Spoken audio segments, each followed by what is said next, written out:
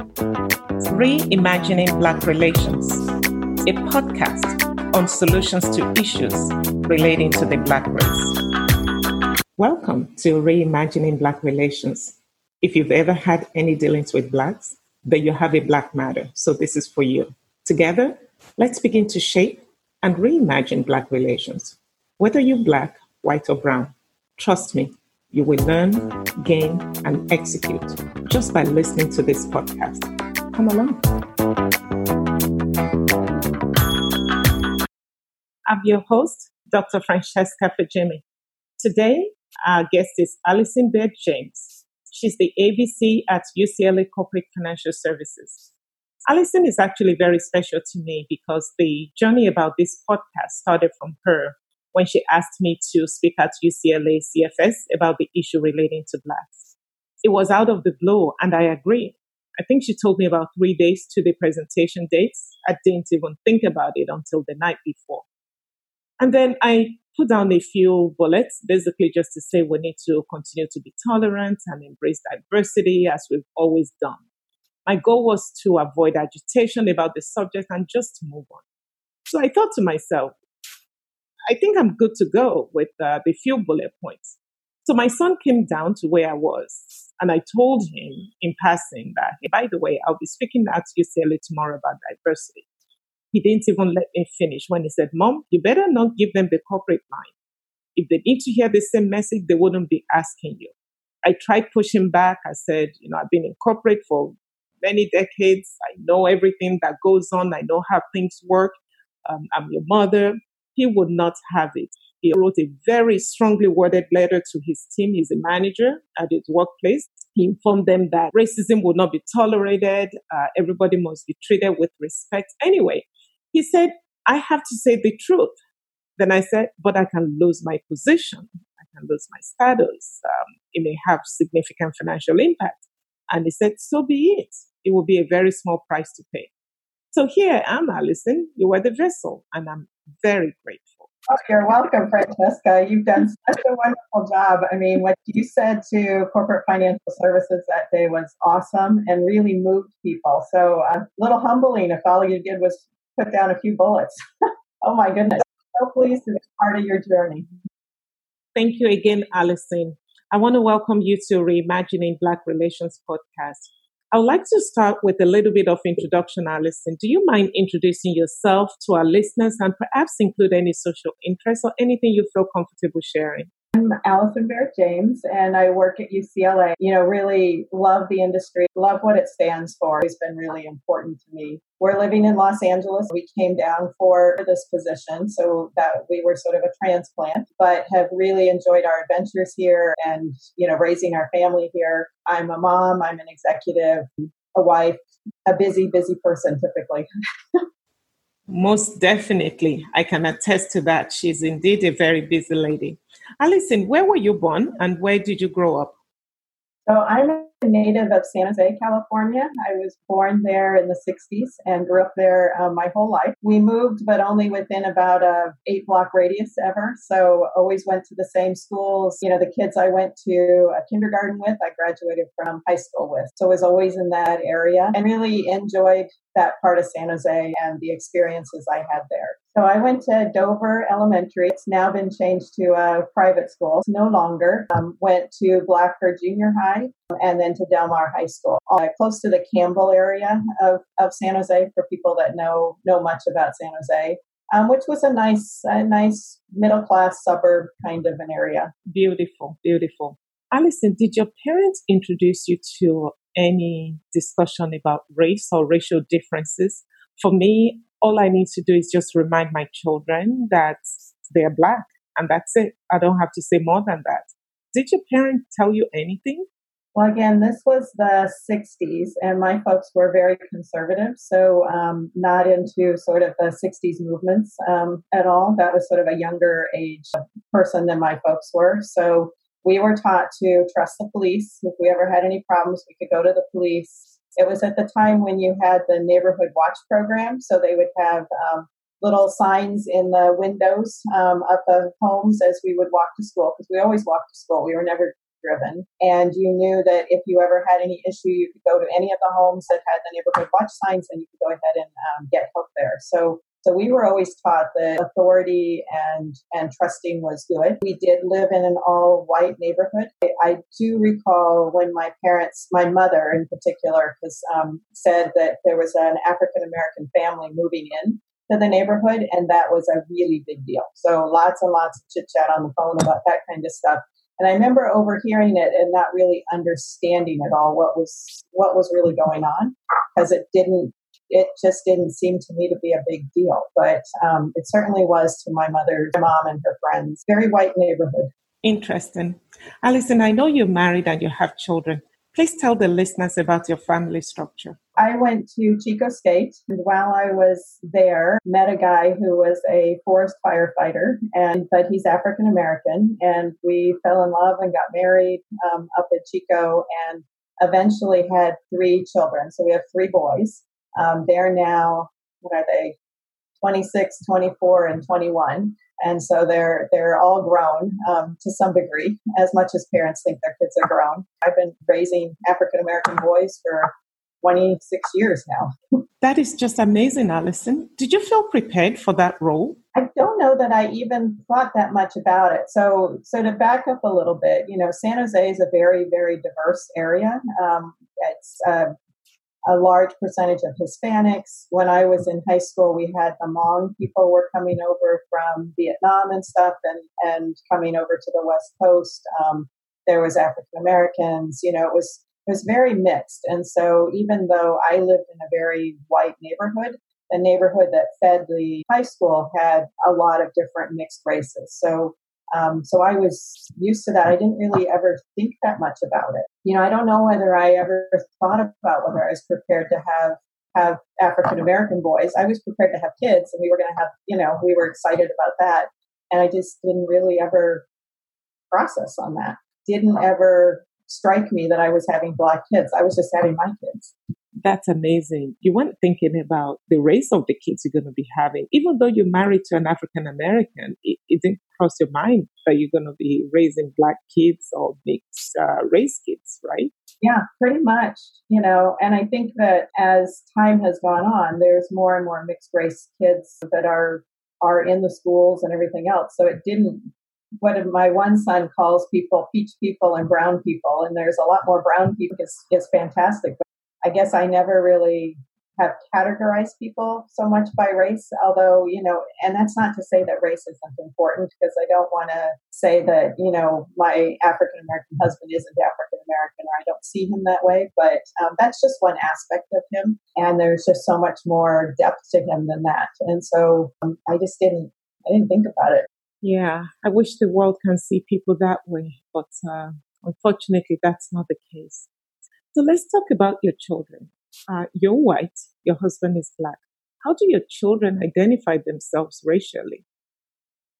It's funny, I think today they see themselves as African American men, but I do think as they were growing up, it was very interesting. So, we lived closer to my family than we lived to my husband's family. So they were around my family more. And I think that, and they were the first grandkids in my family. So it was a big deal to my mom.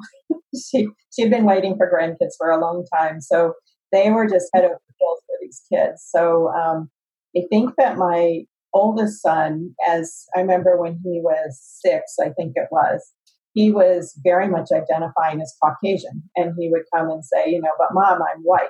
And I said, well, yes, you're half white and you're half Black. It sort of bothered me. So we ended up getting a bunch of books about famous African Americans and some of the things they had done. He had a lot of exposure, of course, to famous Caucasian people, but I wanted to make sure he had exposure on the other side. And I think that's the first time I sort of decided that I had a responsibility to raise him as understanding both halves of him, not just understanding the Caucasian half.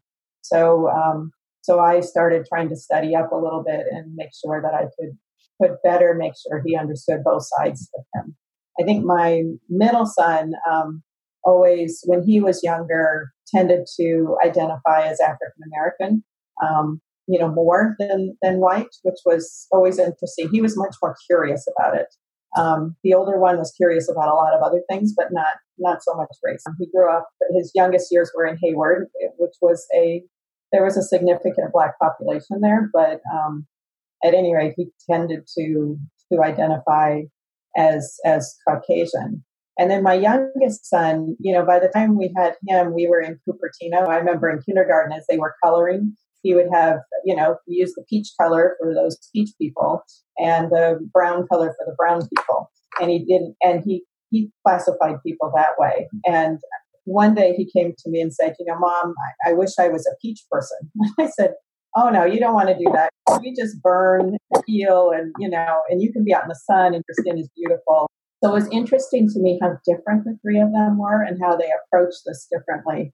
And as I said, they've all ended up in their 20s as being proud African American men. But the beginning was sort of, they all approached it differently and their journey was different. Wow, I would never have guessed, but I can see that now. So what was your first encounter with racism? To some degree, our courtship, Dennis and mine, was in Chico. And there was, when I went to school there, close to a college and stuff, it can be fairly liberal and a lot more accepting. But I think away from the school, you're more in a farming town.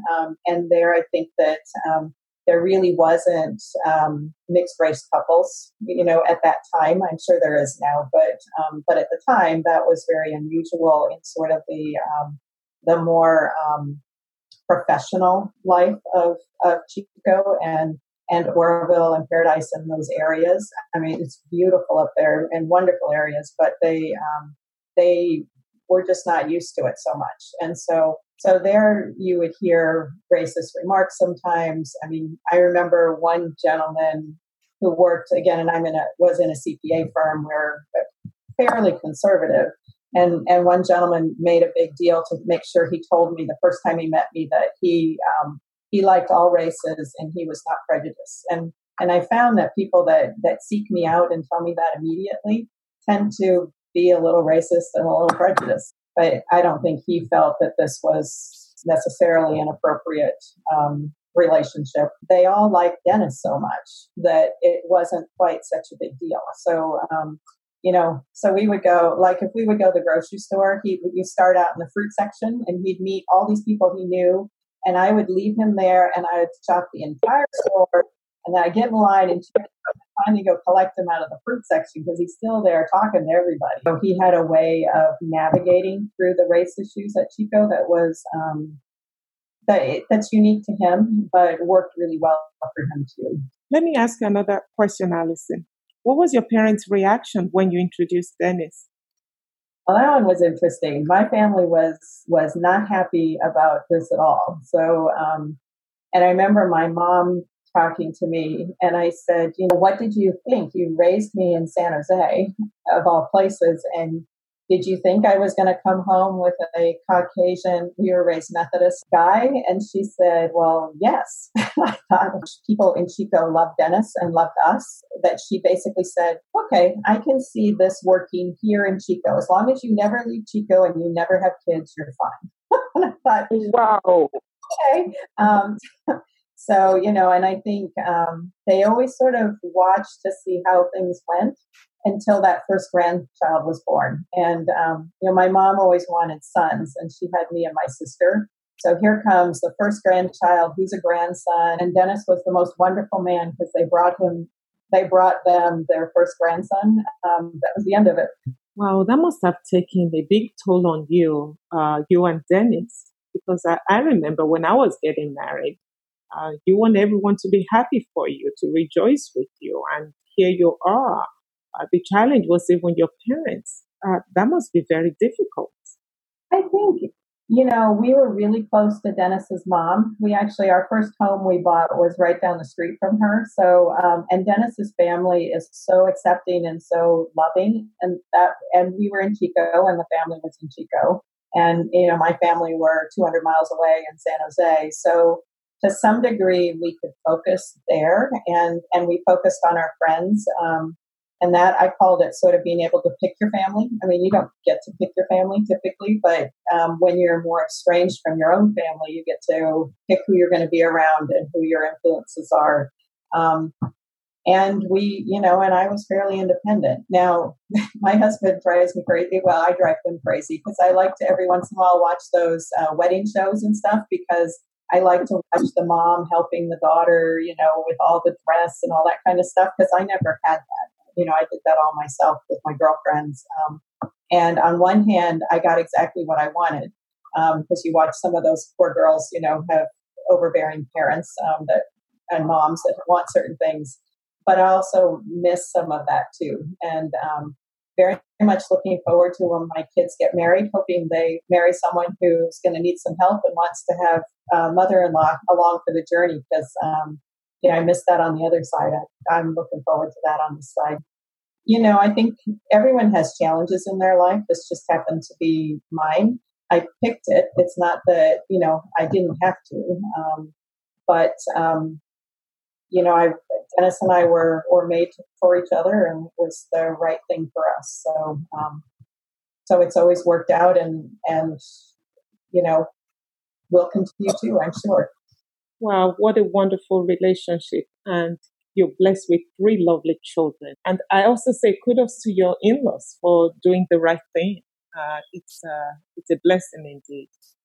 Okay, Allison, as a wife to a Black man and a mother to mixed children and immediate relatives that are pure white and Black, what are your personal struggles, challenges, and even fear about the future pertaining to the issue of Black race? Well, I just think it's unfortunate that people paint African Americans in such a big swath. And I feel this way about all races religious sides or where people are from or whatever. I think that when you cut yourself off from a race of people or a particular religion, any group of people and paint them all in one brush, you limit some of the really wonderful people you can know in the world. And I think that's sad because I think that's unfortunate. But I also, as a mom, you feel some fear for your kids and for your African American relatives because you know that it's harder, and they're going to experience things that I've never experienced and never will experience as a white woman. And I just feel like if there's some way that I can reach out to African Americans and make sure that they get an opportunity as best as I can provide, and I'm just one person, but as I've grown in my career, I have the ability to give other people opportunities, and so if I can make sure that I can reach out to African Americans, knowing that it's harder for them to have gotten to wherever they are in their careers, give them some opportunities. I think that's great. And if I can have other people get to know them so that they are knowing them as people as opposed to just a race, I think that's something I can do, in my own little way. I don't know. I'm never going to be able to change things greatly, but if I can do something and make sure at least people get opportunities with me, then that's something that's important to me. And I've been doing that, since I've been in a management role, even before I got to UCLA, it was important. Yes, indeed, Allison, you've been a role model. And to our listeners, I just want you to know she's very bold and she takes bold moves. It's a privilege to hear her perspective on this subject. Moving on, Allison, in your opinion, what is the popular perception of Black people? Well, if you're asking what the negative perception is, because I know many people that think highly of African Americans, but I also know people who don't, and you hear those things. I think it gets sensationalized in the news a lot of times, but of that African Americans are less educated or more likely to steal or more likely to be on welfare. I think you hear that. I don't necessarily believe it, obviously. Again, you can't say it enough. Anytime you paint a race, you end up painting too broad a brush. I mean, and I look at Caucasians and I say, well, there's Caucasians that steal, there's Caucasians that sell drugs, there's Caucasians that aren't as educated, and there's the opposite. And I think the same thing happens with African Americans, Chinese and Indian, and you name it. There's what I would call good people and others that are more challenged, either socioeconomically or something, and just are not really doing what the mainstream feels is appropriate in society. So you hear those things. It hurts a bit when your relatives or your husband or your children are painted with that brush immediately, and they have to sort of crawl out of that to prove themselves before they're accepted. As opposed to, I think sometimes Caucasians are assumed to be educated and good and everything else until they do something bad, and then they sort of drop down. But it's a lot harder to crawl out than it is to drop down. So I think that's a shame, because I think people miss meeting some really terrific people. And I'm thinking about your three boys. Have they ever been targeted or challenged due to their race? Oh, yeah. All three of them have been stopped by the police at one time or another. But two of them that I'm aware of have been taken out of a car at gunpoint and put on the ground because they resembled someone that might have done something wrong, or they're in our neighborhood, which tends to be more affluent and is white. But we're middle class. We're not in Beverly Hills or any other really fancy places.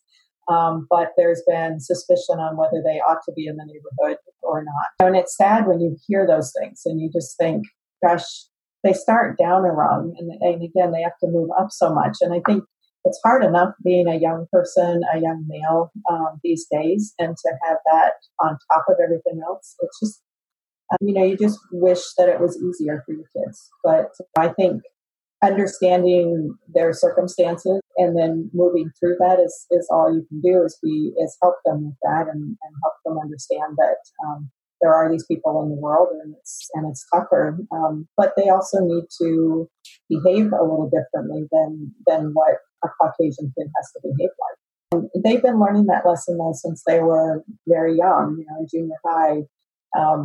What did they do? These junior high kids, they went and they decided to play a prank on one of the other kids in the student store. So they went in there and they stole some things from the student store, and it was 4 white kids and my son, and they took pencils and that kind of stuff and hit him and that kind of thing, just teasing this kid, and which was not a nice thing to do, but that's what they did. My son, I guess, took $1 and hit it instead of a pencil. And so he ended up suspended for, a few days or something like that. The other kids were all giving talkings to, and then they just went back to class. And he felt that was because of his race. And I said, well, when you are the only Black kid in the entire school, you might want to just think about it a little bit more. Even as I would tell people, we would go and we'd be someplace and they would be someone who went to the same school at the same time as my son. And I'd say, oh, maybe my son. And they're like, oh, there's 1,500 kids here. There's no way we know him. And I'm like, oh, it's, this is my son's name. And they'd be like, oh, yeah, we know him. When you're one in a group of many, everyone's going to know you, and every time you do something wrong, you're going to get caught. As opposed to when you're in a group of all homogeneous people, they learned it growing up, and I don't think that they think that much about it. Yep, no hiding place for goldfishes. They definitely are goldfishes. Allison, are there any personal struggles you're going through right now regarding this issue? I think, some of my family in Chico have gone through some really difficult times, and we have and this is, I guess, leads me to why I feel like I need to talk out, because, I was listening to some of the Black Lives Matter things, and they said basically you either talk about Black Lives Matter and you're part of the solution or you're part of the problem. And I think that's what was my turning point of saying, okay, I don't want to be part of the problem, so therefore I do need to speak up. And I do have something to say. I fully respect that I have not gone through the kind of racism that African Americans do. So, my story is not nearly as important as a lot of those, but I think you need to speak up. My husband's cousin had a son think he was in his early 20s. He suffered from mental health issues his whole life, which was really sad. And at different times, the family had to call health professionals to come get him because he would have some kind of an episode. And unfortunately, in Chico, he ended up having an episode where he was, there was some real concern about him. And so Dennis's cousin was in a bedroom away from him, trying to stay away from him, and called the mental health people to come help. And they sent the police instead. And unfortunately, a series of events happened, and he was shot and killed in the apartment there where they lived. And it's been really sad and really difficult for the family. There's been a lot of protesting done around that case, the Desmond Phillips case, for people that want to know and look it up. And we hope that we get some justice for that. I think that the police came ill prepared to handle someone with mental illness, even though they were told very clearly that this is what was going on in the house. I just don't think they had the training, which doesn't excuse what happened. Just because you don't have training doesn't mean you shoot someone. That's really sad. And for a family to have that, and then Dennis's brother, our nephew, he is also African American, obviously, a pretty prominent student at Chico State, doing extremely well, was getting ready to have his senior year. He had an incident where he was at a casino, one of the Indian casinos up there, because he liked to do that on his spare time once in a while. For whatever reason, after he left the casino, ended up running into some problems, not sure what they were, because we're still a mystery on this, and was murdered in the Oroville area. And they found his body. They burned in the car that he owned. That has never been solved, and it's just hard. Promising, had this great future laid out. African American kid, male, and we need more of those. And so to lose someone that young, it's just sad. And to not know what happened and not know what's going on makes it very difficult. And I just reflect that, Dennis's family is large, plus a lot of brothers and sisters, but not so large that you would expect to have two of these incidences with young males that are in their 20s in that family. It just worries me because I can feel for what these other families feel. The frustration is very difficult, and you try to find, what's the right outpouring? Is it talking on things like this? Is it protesting in Sacramento? What is the right way to deal with this? And I think we all deal with it differently, but the family's struggling, and they've been struggling for a couple of years now on this stuff, because it's been a couple of years since the shooting. So just really sad. Wow, that must have been a very difficult one for the family. I will keep them in my prayers as well, that they will get a closure on the case. So what specific changes would you like to see on a personal level?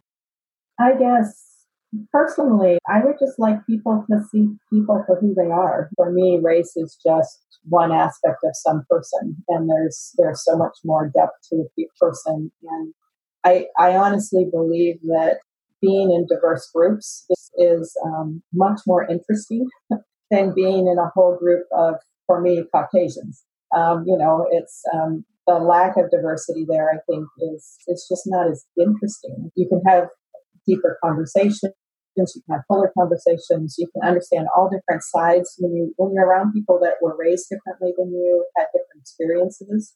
And again, it doesn't all have to be race that has to be different. I think social economic differences in religion, differences in just the way people think, countries that they grew up in. I think when you bring people that are diverse together, to me, that's just a much more interesting group of people to be with. I think you're able to solve problems. I think you're much more effective in business when you do that.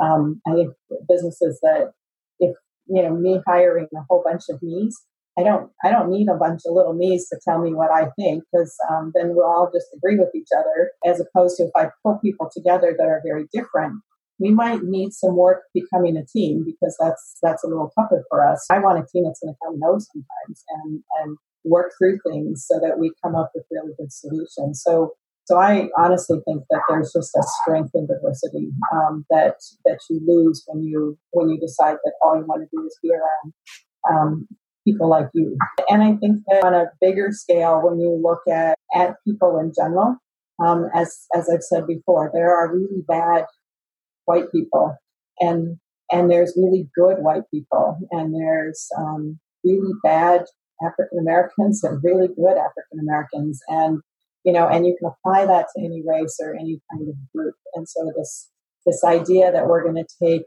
a group of people and say because they look like this, therefore they are this. And so I would hope that people would look at people a little more deeply than just what they look like at their face value.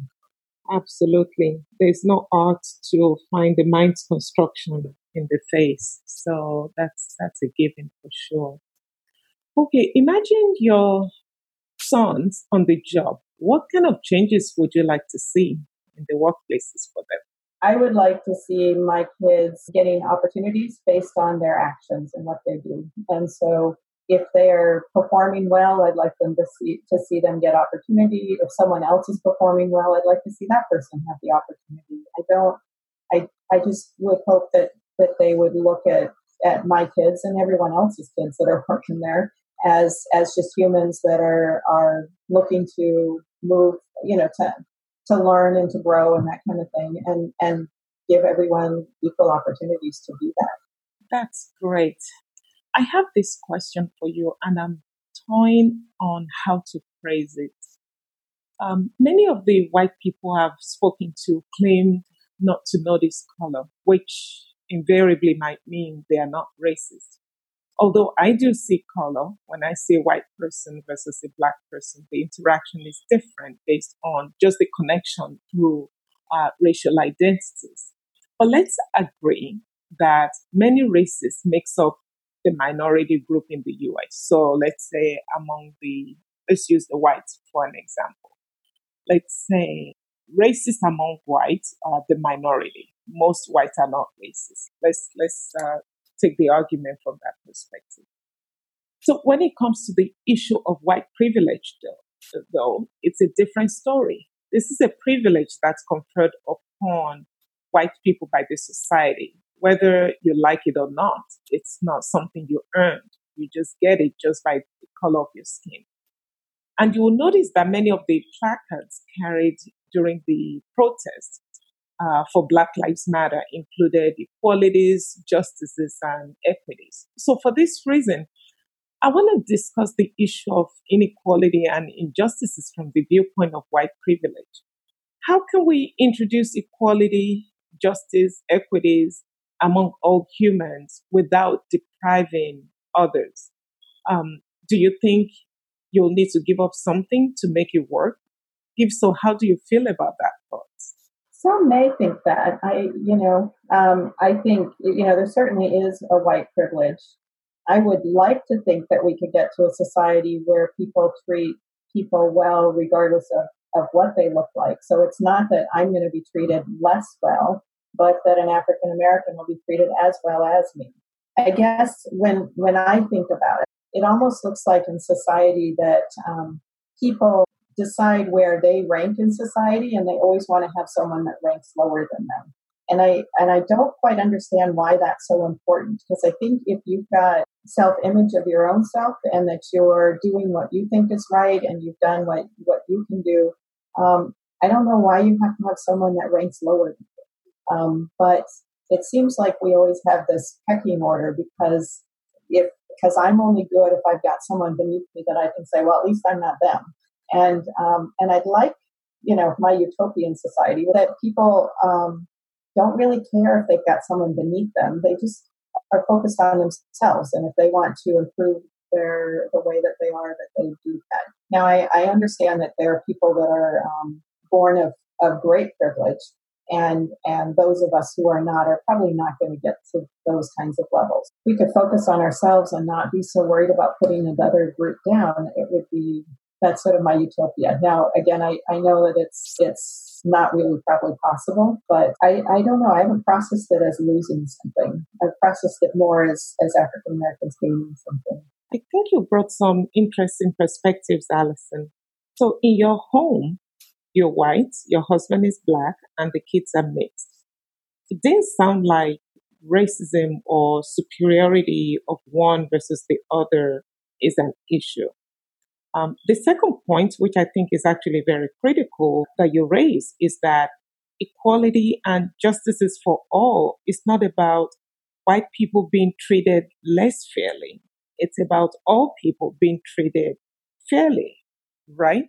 If we treat each other as human beings and, assume the best from people until they prove otherwise, and some do, but most people, are hardworking. They're trying to have the best lives they can. They're trying to do the right thing for their kids.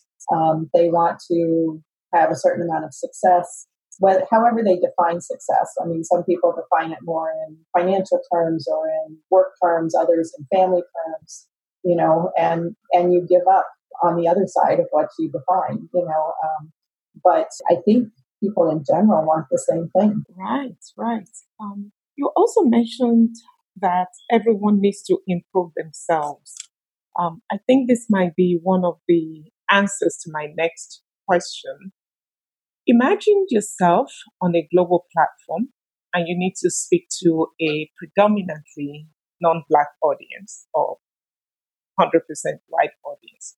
What would you say to them? Can you address them directly? I think the first thing, I would feel very weird being in a room with all white people. I think the first thing that I do is I notice that everyone's Caucasian. And so I would feel the desire, at least, to introduce them to someone who wasn't white, and show them how wonderful that person is. Whether it's inviting you to speak with me or what it is, but, it's really opening their eyes that there's more out there. I think introducing, and this is sort of how my husband deals with racism too, introducing them to people that are different than them and showing them how wonderful they are. And not spending a lot of time on the negative and stuff, but just really helping them get to know someone that looks different from them, but actually inside is quite similar. I think that's sort of how we've dealt with racism, but then also that's how I'd like to deal with a large group of white people, because I think that's so much better than just preaching to them. I'm not sure a white person telling a group of white people that Black people are great is really going to help. And I think for me personally, the more interesting has been, or uncomfortable has been, when I've been asked to speak or when I've been in a situation where I've gone to church with my husband or something, and I am the only white person. I would challenge any white person to have that experience once, because I think it opens your eyes substantially, because you really know.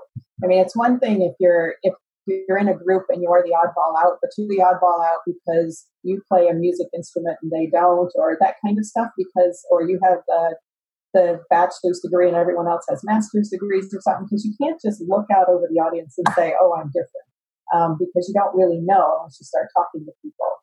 But when you're in a group where you're the only Caucasian, you really know. And I think about that because, my husband is frequently in a group where he's the only African American. And the finesse that he deals with that and the grace he deals with that, I find remarkable. And I have a real respect for it, but I just never even thought about it really that much until I ended up in a similar situation. Now he's grown up in that kind of situation, so he's more used to it, and I had just never experienced it. So it's an interesting way to have some understanding about people who are different from you and why sometimes this is really difficult for them. So, Allison, your message to this imaginary 100% white audience is that they should get to know more Black people. They're not what they think. There's a lot of depth and meaning to such relationships, and it will just be great to get to know them and understand them and learn more from them. So on that note, I would like to use this opportunity to invite you to come to Nigeria. I think you guys will love it. We've been talking about going. Dennis has now done his Ancestry.com stuff and has started looking into that and has found that he's from the Cameroon area. And so, we've thought about, going to Africa and spending some time just sort of seeing that, continent. We've got some researchers there from UCLA that I've, again, done some work to try to help UCLA be able to conduct the kind of research they want to there, which I believe is helping the economy there and the people there. Those are the kinds of projects I like to get involved in that are sort of my pet projects because they're a way to feel like I'm contributing somewhat to some of the African way of life and trying to improve it. Oh, that would be great, Allison. I can't wait. So finally, would you be comfortable sharing your thoughts within your circle of influence? I think that I'm getting more comfortable. I think that, for a long time as a leader or a manager, I felt like I needed to be very careful about what I said. And so if I just pretended like there was no difference between people, then I wouldn't offend anyone or cause there to be any problems. But I think I'm finding now that I can have a voice, and I think I've done some of that with my organization so far, and hope to do some more with it. I'd like to find a way to have a bigger voice to help move the conversation forward. I never thought about being someone who was an influencer until very recently when in COVID we started having these chats with the organization on a regular basis and started to realize that people sort of wanted to hear what I had to say. I never knew anyone would want to hear what I had to say. So it's just amazing to me that and what we've done so far has been amazing and feedback's been amazing, and I hope we can keep it up. Because if we can influence our own little corner of the world, and if we can have a lot of people doing that, maybe they can see that it's not such, division between one group and another group. There's actually a lot of people that are bringing the groups together and working together. And there are a few of these, but there's more together, I think, than there is the division. And we need more of that. We need more positive stories about people working in diverse groups as opposed to, this group is causing harms to this other group and there's all this tension. Yeah, actually, to my knowledge, Allison was the first to address her organization in UCLA. And that was the event I was invited to speak at. And that was my very first time speaking on the subject of race ever. That conversation, Allison spoke there, I did, and another gentleman did as well. It was such a very special moment. There was a special bond in that organization since that day. People felt more connected. Who would have imagined the issue of race will make us more connected? I think there's something there for our nation to learn. Allison, you've led the charge, and I want to congratulate you on this very bold step. You are truly the epitome of what we expect from institutions such as UCLA. And I want to thank you for sharing your heart. I hope there will be more opportunities in the future for you to come back and share more of the good stuff with us. And I'm praying the change will happen in our lifetime. Thank you so much, Allison. Well, thank you, Francesca. I think that, I'm so proud if that was the thing that opened your heart to start doing these things, that means that discussion was worth it. And so if I can have my little bit of influence and then you can have your influence on your group, there is hope and a lot of hope that we're going to end up in a better place than we were. And that then we can pass this on to our kids and know that they're going to take it even better. But we did our part, and we didn't just stand by because we were too shy or too worried about what others were going to think or too whatever it is. But we actually stood up, took some action, and were able to move this forward. Because it needs to resolve. We can't, if we were this place in the 60s and now you know, 60 years later, 50 years later, we're still at this kind of a place. I would hate to say 50 years from now, we're still, I mean, if we could make some progress, even if it's baby steps, just to start, that would be tremendous. So thank you for doing this. Thanks for really having this sit on your heart and speak to you so that you decided that you wanted to do something. And, together, you and I partnering together with a whole lot of other like-minded people, we're going to make some things happen, and there is hope. So I appreciate that. I'm sure you'll all agree with me that Allison shared from our hearts. It's not an easy task to speak about your family openly like that. I truly appreciate our commitment to moving the cause forward. So what are the critical points? The first one is get to know Black people. The perception is not reality. It will give you the opportunity to see people for who they really are. Secondly, she also said we need more Black men. So please don't target them for evil or categorize them based on their looks. Thirdly, she suggested that everyone should continue to improve themselves. With that, there should be no concern about losing current privileges. And last but not the least, it's not about whites being treated less well. It's about Blacks being treated equally well. Allison, thank you for your contribution to the history we're making. I'm excited to be part of it. God bless you and your family. To all our listeners, may God bless you as well. And may the Lord bless the United States of America. See you next time.